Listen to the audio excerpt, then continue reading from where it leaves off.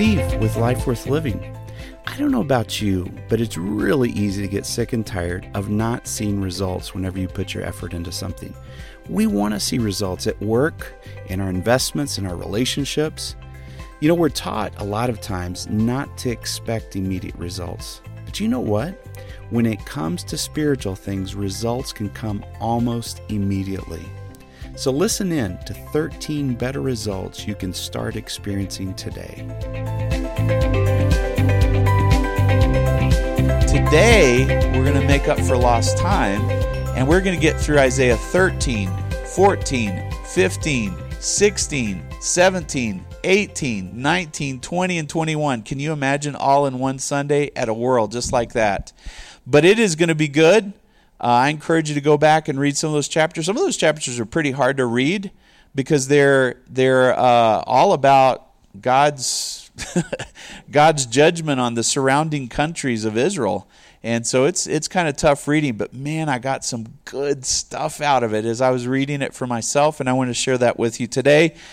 Referring to this as 13 better results you can start experiencing in your life today. 13. I hate it when people say, you know what, you can have good results in 10 years from now, 5. You can start experiencing good results in your life today if you will just listen to me. So I want to ask you to check your troubles at the door, if that's possible, and it is possible. I have troubles. Believe it or not, I have big troubles. And I've checked my troubles at the door this morning. All right? I left them out there, and you know what, today I'm going to focus in on what God's Word tells me, and I'm going to start living by His promises instead of by my circumstances. So listen closely. 13 better results you can start experiencing today. Let me tell you this, at work, with God's help, we can't do anything on our own, but God gave me 5 things to evaluate people with, to evaluate myself with. Listen to this. Selflessness. If I'm working with somebody, I want to know if I can trust them, and I can only trust them if I think there's a certain amount of selflessness in them. Anybody that's selfish is not trustworthy. They're just not going to be trustworthy. So I look at them and I say, are they selfless? At least a little selfless, so I can trust them. Secondly, do they have clarity? Or do they have, if I talk to them, are their thoughts jumping around here and there and I can't follow their train of thought? That's a problem. I need clarity. And so when I'm working with people that I work with, my staff, I'm always giving them clarity, clarifying, re-clarifying, because if they have clarity, I know they're going to be going in the right direction. So that's number 2. Number 3 is enthusiasm. And enthusiasm literally means God inside. Somebody that's enthusiastic, they have some hope inside. They have something, a goal, a purpose that they're going after. They're enthusiastic. And guess what? I don't have to call them and say, hey, are you coming to work today? No, they're there early because they're excited about what they're doing. They have enthusiasm. The fourth thing is loyalty. Now, I tell you what, I've been burned many times by disloyal people. Have you ever been burned by a disloyal person? You can't, it just doesn't work. If there's no loyalty, there's no commitment, there's no faithfulness, you're not going to get anything done. All right? So I'm looking for commitment, for loyalty. The 5th thing that I'm looking for is someone who's focused on the results. They're focused on getting things done. Not done, getting them done. Have you ever gotten something 95% done and then it's just hanging out there and hanging out there? You know what? Today is about results. Today is about you getting the results that you want in your life and moving forward and not being stuck. All right? Well, Jesus is all about results. In Matthew 3, verses 7 through 10, it says he saw many of the Pharisees, and this is actually talking about John the Baptist. He saw many of the Pharisees and Sadducees, the religious people of the time, the lawyers. All right, nothing against lawyers, but back then the religious people and the lawyers were one and the same. Today that's totally different. No, I'm just joking. I got really good lawyer friends. All right. Good attorneys. It says he saw many of these Pharisees and Sadducees coming where he was baptized, and he said to them, "You brood of vipers." Well, that's pretty insulting. I've never heard anybody call me a viper before, but I would think, that's pretty strong language, I guess. That's strange. You brood of vipers. Who warned you to flee from the coming wrath? Listen to this. Produce fruit. In other words, produce results in keeping with repentance. Have you been stuck in a rut for a long time? it's time for you to get out of your rut. It's time for you to start showing God results in your life, fruit in your life. He said, do not think by saying to yourselves, we have Abraham as our father. Don't you think for a minute that coming to church is going to get you saved. Don't think for a minute that calling yourself a Christian is going to get you saved. God's looking for results in your life, and I want to show you today how you can start getting some of those results. He said, I tell you, out of these stones, God can bring up children of Abraham. God can just snap his finger and create, Christians. He's not looking for people who just call themselves Christians. He's looking for people who have results and show themselves to be Christians.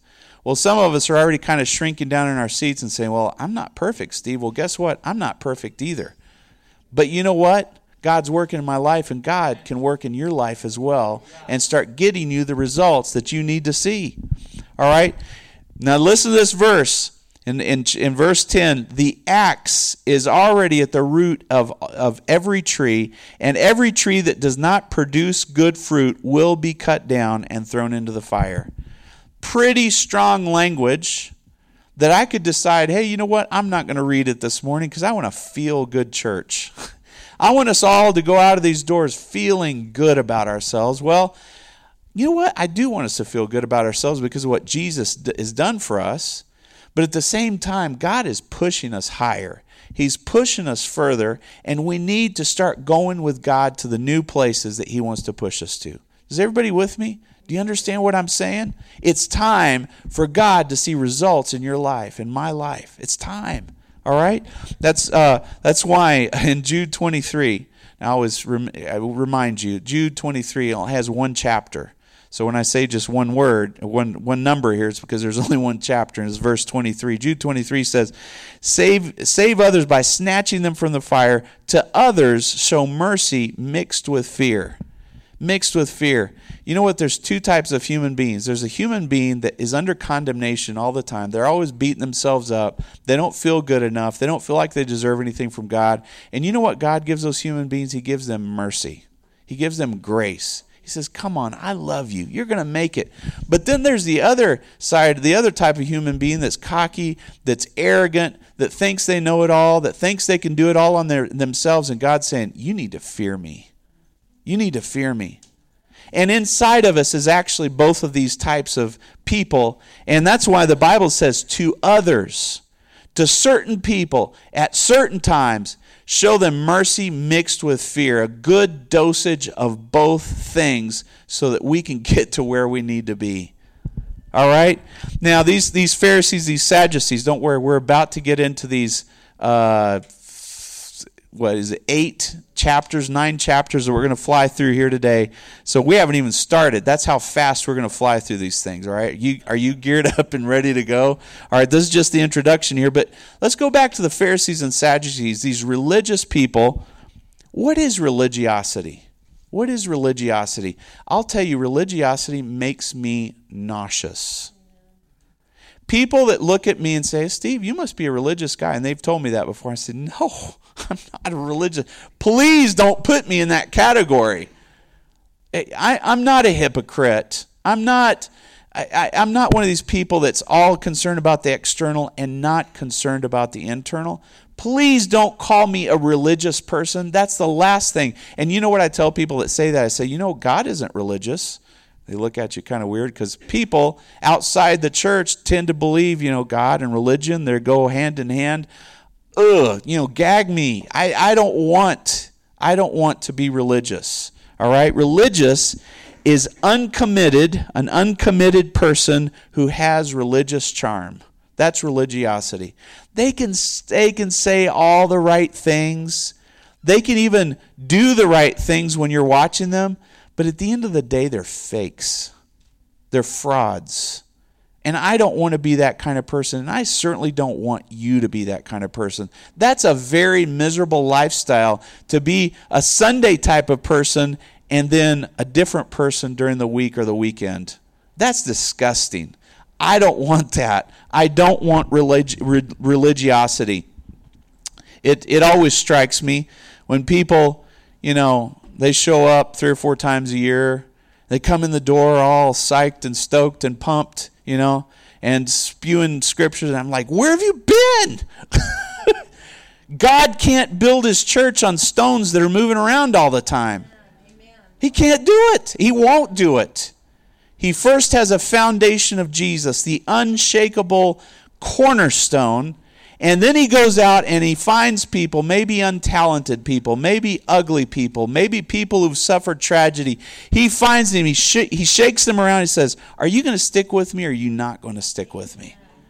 And he finds stones that the world has rejected because they're not talented, they're not beautiful, they're not rich. And he says, here, come here, I'm going to make you into something special, an unshakable person. If you've been falling off the horse quite a bit lately, all you got to do is get back on it again. Get back into the saddle again. You're going to fall off again, I promise you. I fall off all the time. The man, the woman that makes it to heaven is the one who's got on the horse for the millionth and one time. Millionth and one time. Don't get me wrong. There's a time when you have stability, godly stability, relational stability with Jesus, and you're not falling off so often. But just get back up again. Don't give up. You can do it. You can do all things through Christ who gives you strength. And here's the last intro verse. Boy, we're going to have to fly through this stuff fast, aren't we? I mean, I'm still doing this. John 15, verse 8. This is Jesus. He says, it's to my Father's glory that you bear much fruit. It's to my Father's glory that you have results in your life. If you're addicted, you get unaddicted. If you have anger issues, you quit being angry and you start being patient. If you're struggling with poverty, that God begins to supply all your needs according to his riches and glory. You get the results. If you've been sick for years, that God heals you. If you have a marriage that's not working, God heals your marriage. God can do anything he wants you to have and see results in your life, tangible results. It's to his glory that you have fruit. Why? Because it shows you to be a disciple of Jesus Christ. We went to this really amazing concert last night. It was the Jesus movement. The Jesus movement is celebrating its 70 years now. And, some people like the Jesus movement, others don't. I tell you what, as long as people are getting saved, I like the movement, right? And so there was Tommy Walker. He was leading us in worship. Man, it was so awesome at one of the Vineyard churches here in town. And his daughter has an incredible voice, Eileen Walker, but they were singing, I have decided to follow Jesus. Man, that broke something in me last night. I've been worrying a little bit lately, worrying about some stuff. You know what? And God said, he through this song, he said, don't worry, man. You're following me. Everything's going to be all right. You decide to follow Jesus, he's going to take care of every one of your problems. Every one of it. And then you'll have more problems, and you'll fix those. Life is not about having a trouble-free life. It's about God taking care of every single one of your problems. So let's jump into this. Isaiah 13 through 21 in 20 minutes. That's what I should have called this sermon. 13 better results that you can start experiencing today. Isaiah 13, verse 11. Here's number 1. El número uno. I will punish the world for its evil, the wicked for their sins. What did I get from that? What kind of fruit did I get from that? Let me tell you what. God wants you to outgrow your sin. He wants you to outgrow your sin. You and me, we want to be free today.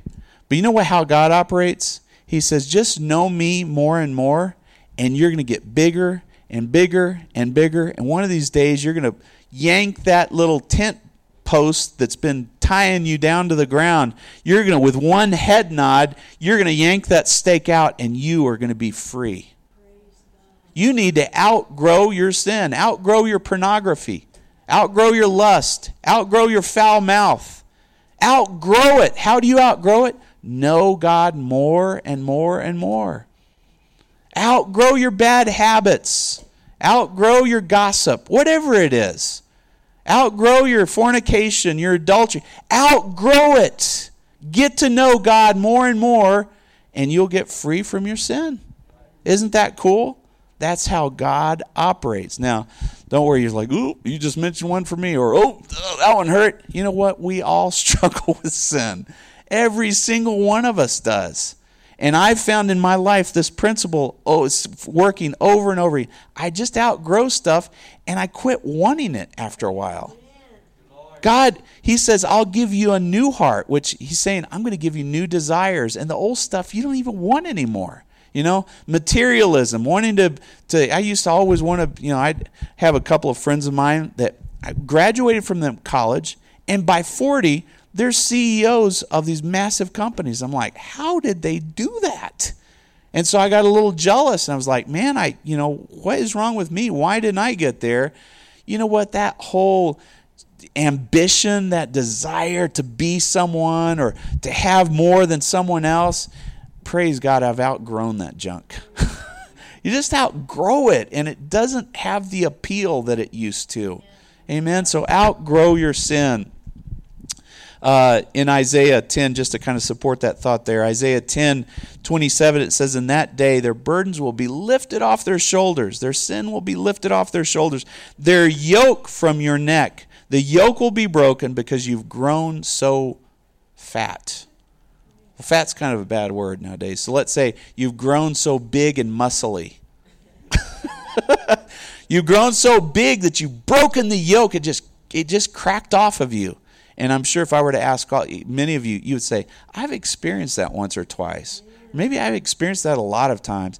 Get to know God.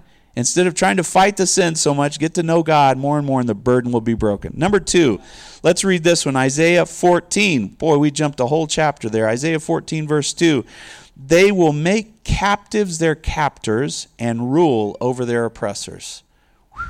Man, that's a good verse. I want to think on that one. They will make captives their captors. How many of you are ruled over something and you would love to begin to rule over it? Maybe an attitude, maybe a thought, maybe a situation, maybe a behavior. You someday are going to rule over your captors. Praise God. What do we see from this? Well, you need to win before you win. And I've been meditating on this one all week long. This has been blessing me. I need to win up here in my heart before I win to where it's so visible. I might be struggling with something, but I am more than a conqueror through Christ. Amen. He's the one that gives me strength in every battle. And let's set the Bible aside. Let's set the church aside. Let's set all of that aside. You know what? People out there, successful people out there have learned this lesson. They win in their mind before they win a game or win a business deal or win this or win that. They win up here. You know what? We as Christians should be adopting that same principle. That's what faith is saying, Jesus, you've already opened the door for me. I can't see the door, but you've already opened it for me. Jesus, I might be sick laying in here in bed, but Lord, I've already won the battle through you. I receive my healing even before I have my healing. Amen. So whatever it is that you're looking for and asking for of God, win before you win. God has some things he wants to tell you. You're a royal priesthood. You're a holy nation. You're a chosen people. You are God's special possession. So live in that instead of living outside of that where you're a loser and you're hopeless and there's nothing's ever going to work out for you. Shut the negativity of the devil up and start listening to what God is telling you. Be the person who you want to be before you even it. Does that make sense? Praise God. I tell you what, man, powerful stuff. Let's go on to number 3. Isaiah 14, verses 26 and 27. It says, this is the plan determined for the whole world. This is the hand stretched out over the nations. For the Lord Almighty has purposed, and who can thwart him? What is thwart? In other words, stop him or turn him off course. Who can thwart the Lord? His hand is stretched out, and who can turn it back? What is this telling us? God has a plan. He has a plan for your life. So don't waste your time with your own plan. Don't waste your time with your own plan. Don't plan out your career. Don't plan out your life. Don't plan out your finances. Am I saying just to act like an idiot and go spend all your money? No, it's okay to have a plan, But be ready to adjust when God says, yep, you're kind of off course here. I'm going to pull you back onto my plan. In fact, if we would spend 99% of our time seeking God and saying, God, what's your plan? We would be on course almost all the time because we'd be following his plan.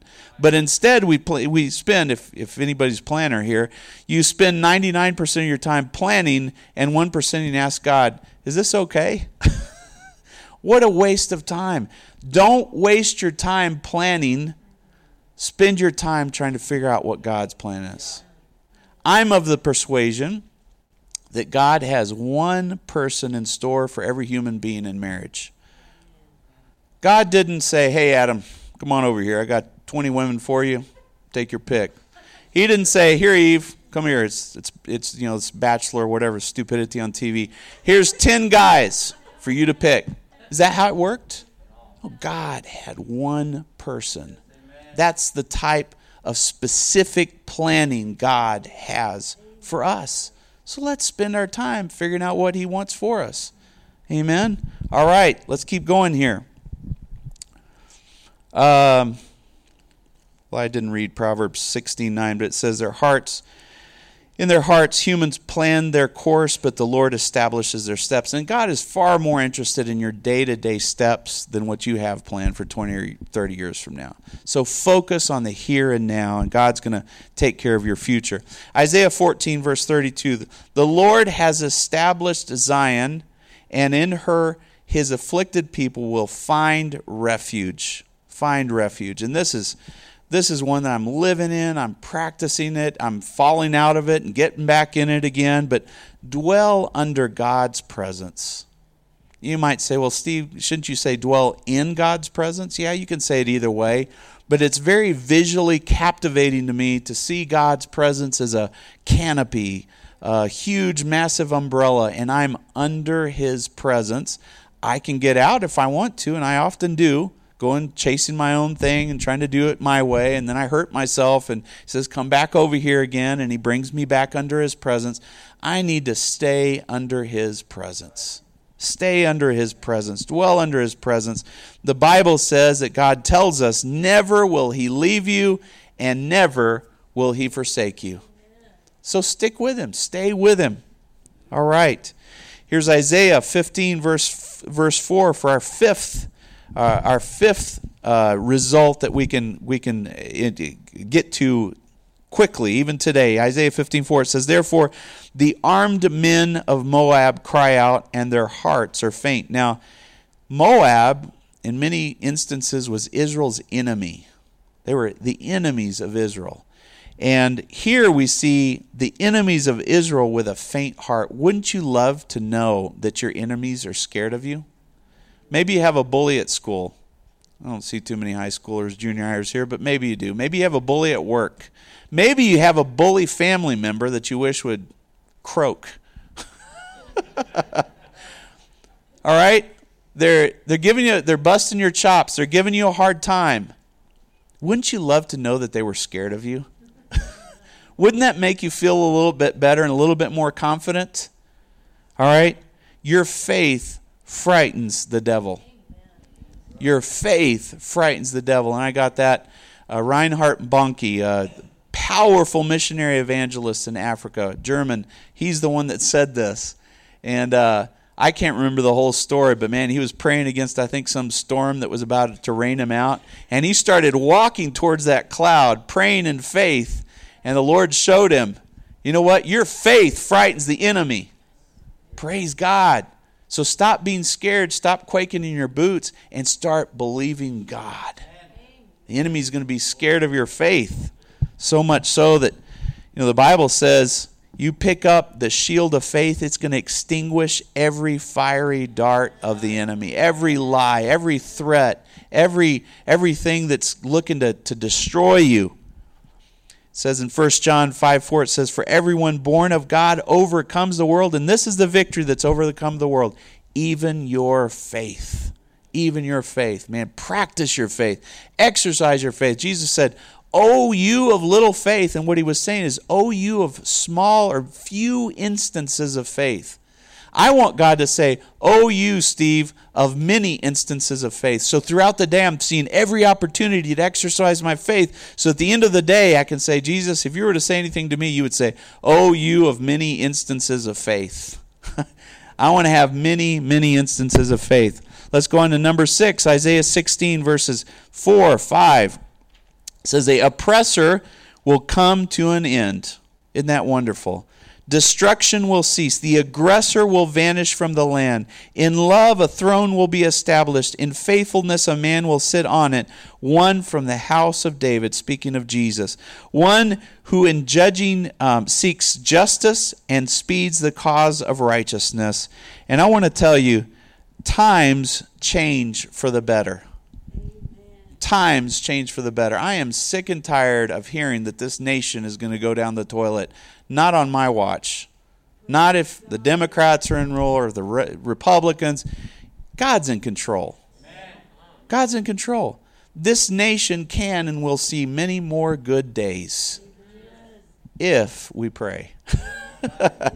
If we do our part. If we seek the Lord. God can turn this country around. It can prosper economically. It can prosper morally. It can prosper spiritually. We can see abortion obliterated in this country. We can see all of those things. Praise God. Time is going to bring better times, not worse times. Are we going to have the Antichrist someday? Yes. Are we going to have the end times? Yes. But beyond that, there's a perpetual time of glory, of goodness, of heaven, of man. So let's stop thinking that tomorrow is a disaster waiting to run us over. That's not what the Bible's telling us. That's not what Jesus is telling us. Are there going to be bad times? But the Bible says, listen to this, in darkness his light shines the brightest. In famine, even in famine, you will be provided for. We can't lose as Christians. So stop having such a negative outlook on what's going to happen. Times will change for the better. Let me tell you what, your tomorrow is going to be better than your today. So stop thinking anything different than that.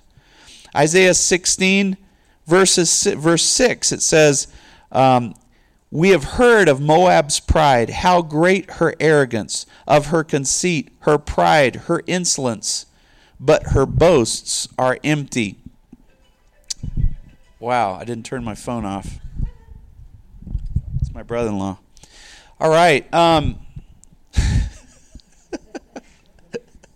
How embarrassing. Her boasts are empty. This is speaking of a prideful person being humbled. And I want to share with you a lesson I'm learning over and over again. It's a rich lesson. It's a lesson that most anybody in this world overlooks. But take advantage of the times when you're humbled. Don't reject them. Don't push them off. Don't defend yourself. Say, "Oh, this is great. I'm being humbled. This is good for me. It's pushing me back down, getting my feet back on the ground again. It's making my head not burst with pride anymore." Pride keeps God's grace from your life. You don't want any pride. So take advantage. Think right now of the terrible circumstance that you're in. I imagine every one of us has some bad circumstance that you're in. Take advantage of that circumstance to be humbled. And just say, "You're right." Whoever's saying they might be 50% right and 50% wrong, I'm going to go with a 50% right about what I've done wrong, how I messed up, how I stubbed my toe, how I hurt somebody's feelings, and say, "You're right. I'm going to take advantage of being humbled." I use this over and over again, and you know what? It's what the Bible says. He makes all things work together for the good of those that love God and are called according to His purpose.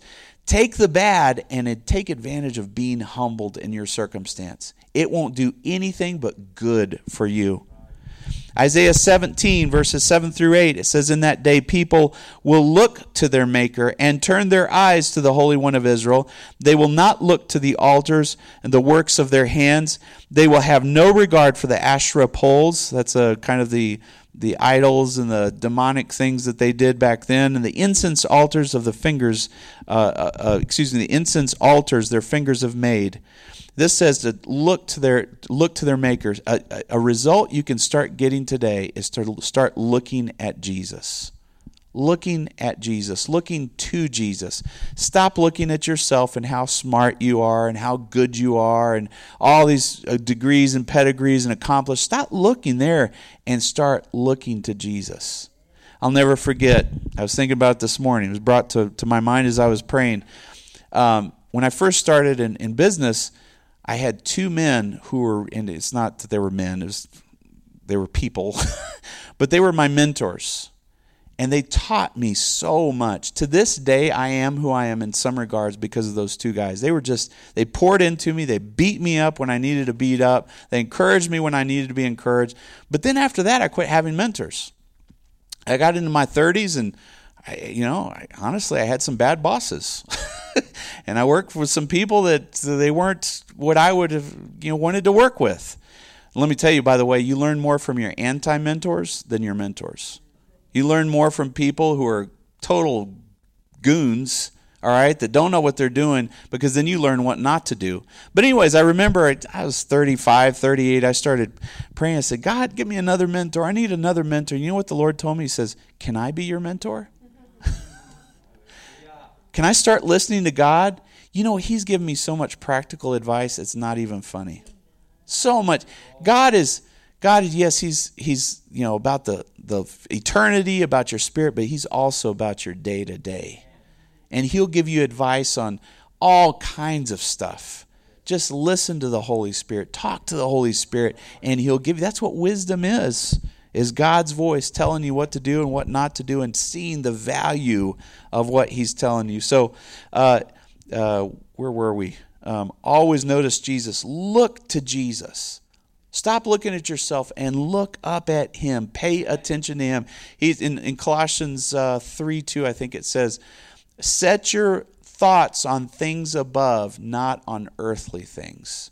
So the more time you spend thinking about Jesus, man, the more you're going to accomplish in your day-to-day. It's just a principle that works. Oh, I had the verse right here. All right, Isaiah 17. You have forgotten God, your Savior. You have not remembered the rock, your fortress. You have forgotten. And I would tell you this, remember to remember. Remind yourself to remember God. Because we as humans and Christians, we forget about what God has done over and over. We forget about God. We forget about what he's done. We forget about his presence. We forget about his word. We get so busy. We need to remember to remember. Remind ourselves to remember all the good things God has done, all the miracles, all the breaks he's given us in life, all the times he brought us through the fire, through the water, through difficulties, through trouble. He's going to do it again. If he did it one time, he'll do it a second time. If he did it twice, now you've got a trend. He'll do it a third time, a fourth time. He's just going to keep on doing it for you. He's there for you. Can you be humble enough to accept that, though? I remember the Lord telling me, you know what? I'll make you successful if you won't take credit for it. And I remember struggling with that. Saying, but God, I want to take credit for it. It feels good to say, I did that. But which do you want? Do you want to do it, or do you want God to take you to levels and places you've never been before? But the bargaining chip there is you're not going to take credit for it. You'll always have to say, Jesus did it. Jesus helped me. Jesus pulled me through. Jesus gave me success. Isaiah 18, verses 2 and 7. This one's really interesting. I don't ever remember reading this. As I read it this week, I was like, wow, this is pretty neat. Go. And he's speaking of the land of Cush. Let me just mention this really quick. He's speaking of the land of Cush, which back then more or less was where Ethiopia is. So he's saying, go to Cush. He says, they're swift messengers to a people tall and smooth-skinned, to a people feared far and wide, an aggressive nation of strange speech, whose nation is divided by rivers. Now, part of this also kind of came into where Egypt is, so it very possibly could have been those rivers referenced there. At that time, now look, we skip several verses, come down to verse 7. It says, at that time, Gifts will be brought to the Lord Almighty from a people tall and smooth-skinned, from a people feared far and wide, an aggressive nation of strange speech, whose land is divided by rivers. The gifts will be brought to Mount Zion, to the place of the name of the Lord Almighty. This is so powerful. This is talking about a missionary going to a country of a strange speech, a dangerous place, and seeing this whole country turn around. This whole country turn around and saying, I'm going to bring gifts to God. I'm going to love God. My life is going to change. And I want to encourage you. I want to challenge you. Be a missionary this week. We're looking for different results. Stop thinking about yourself and your insecurities and what do they think about me? What if they don't? What if they tell me no? What if they laugh at me? Stop the stupidity. Stop the self-centeredness. Stop the insecurity, stop the pride, and go tell somebody about Jesus today. Amen. Go share the gospel. They need to hear it. Be a missionary. Be evangelistic. I'll tell you what, one of the most exciting things we're doing right now, we're in Irvin High School, going there Tuesdays at lunchtime and seeing what happens. We're a part of a Bible club there. I don't know if it's Reach for Christ, Youth for Christ. I don't even know what it is. But we're the church sponsor. We get to tell the students about Jesus right there on campus. No restrictions. We can pray for people. We can give Bibles out. I mean, several years ago, this was not even remotely a possibility in a public high school. But we get to do it. Do you think I know what I'm doing? I have no idea. I'm like 40 years older than these kids. They probably look at me like I'm some kind of weirdo. But you know what? I'm a missionary. Go to someone and tell them about Jesus and stop being so shy. The Bible says he's not given you a spirit of timidity. He's given you a spirit of power, of love, and of self-control or a sound mind. Go do something for the Lord. I do it at work, man. I send out emails sometimes talking about Jesus. I'm going to get my head chopped off by HR one of these days, man. Tell people about Jesus. Don't worry about the consequences. Pray for somebody. Man, I had this lady, I don't think she's not at work anymore. She had a degenerative eye problem. And man, she was standing right there. And I said, hey, I won't mention her name. I said, hey, can I pray for you right now? She looked at me, yeah, I guess. Got up right there in my office, I don't put my hand on people. I just put my fist on her shoulder and prayed for her right there. Take advantage of the opportunities you have to tell people about Jesus. You can stop people on the street. Just go, man. Be a missionary. We could talk about that a long time. Isaiah 19, verse 21. So the Lord will make himself known to the Egyptians, and in that day they will acknowledge the Lord. They will worship with sacrifices and grain offerings, and they will make vows to the Lord and keep those vows. Same kind of thought here, but here's a result we need to have in our minds is there's no one beyond God's reach. God can reach anybody. And back then the Egyptians, they were the people who had been, they'd held the Israelites for 430 some odd years. The Egyptians were no friend to the Jew at all. And here it's saying, you know what? Even the Egyptians are reachable by God. Even the Egyptians. You think of the hardest person in your family, a friend, a neighbor, a coworker. You said, there's no way that person would ever give their heart to the Lord. God can reach them. God can reach them. Isaiah 20, verse 2, in that time, the Lord spoke through Isaiah, son of Amoz, and he said to him, take off the sackcloth from your body and the sandals from your feet. And he did so, going around stripped and barefoot. Now, I think he had probably some kind of robe or something, all right?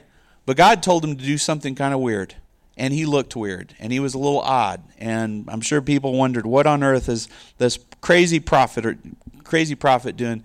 But you know what I'm finding more and more? If God tells you to do something, go do it. Just do it. Make sure it's God. Pray about it. Don't just be super impulsive, because sometimes we think it's God and it's not God at all. But I tell you what, if the voice of God brings you peace, it brings you confidence, and it lines up with things that you're reading in the Word, things you're hearing at church, go do what God tells you to do. And I would tell you this, love to obey God. love to obey God. In fact, that's the basis. There's a preacher that says this, but obedience isn't the root. Obedience is the fruit. You know, a church that's every Sunday, you better obey God. You better do this. You better not do that. They got it all wrong. It starts with love. And then you want to obey God because you love God and He loves you and you have a relationship. And it's not about earning anything from God. It's just, this is how I show God love, is I just obey. And I found this with God. Anything He ever tells you to do is incredibly simple. Never complex. Now, it may not be easy, but it is simple. All right? If He tells you to fast for a couple of days, fast for a couple of days. The Holy Spirit's dealing with you about that. If He's telling you to pick up the phone and reconcile yourself to some family member you've been at odds with, pick up the phone and do it. All right? If He's telling you to shut your mouth and not be nagging your spouse so much, shut your mouth and stop nagging your spouse so much. It's simple. May not be easy, but it's simple. All right, so love to obey God. In fact, I love this one. Psalms 119:67. It's the Amplified version, so it's expanded, but it says, Before I was afflicted, I went astray, but now I keep and honor your word with loving obedience. Relationship with Jesus, the best thing in the world. Best thing in the world. John 14:23, Jesus says, anyone who loves me will obey my teachings. See, it's the basis of love. And the first step is not for you to love God. The first step is for you to be loved by God. That's the first step. Say, God, I'm going to allow you to love me, even though I'm a mess up, I goofed, I messed up big time. Let yourself be loved by God. You can't love God back until you receive His love for you first. And then third, then you start obeying God. But oftentimes the church is obey, obey, obey, obey. And we do need to obey, but first we need to receive the love of God in our lives. And then we love God, and then we start naturally obeying Him. Isaiah 21. Hey, if we're on 12, that means there's only one left, right? All right, Isaiah 21:10, it says, I tell you what I have heard from the Almighty, from the God of Israel. I tell you what I've heard. And I'll leave this one with you. It pays to hear from God. It really, really pays to hear from God. The Bible speaks throughout the Old Testament and the New Testament of people who are blind, who are deaf. And they're talking about, the Bible's talking from a spiritual perspective. You and me, we've got to hear from God. It's important to hear from God. And if you're spending 3 to 5 measly minutes a day with God, you're not going to hear much. You got to spend some time. You know, if I walk in the kitchen and say, hi, Tina, bye, Tina, and then I don't talk to her the rest of the day, what's our relationships going to be like? It's going to be non-existent. I need to spend time with her, and I need her to spend time with me. We went on a date on Friday. We got to talk to each other and listen to each other and look into each other's eyes and drive around and go get some dessert. It was the funnest thing in the world. You can do that with God. Spend some time with God. It pays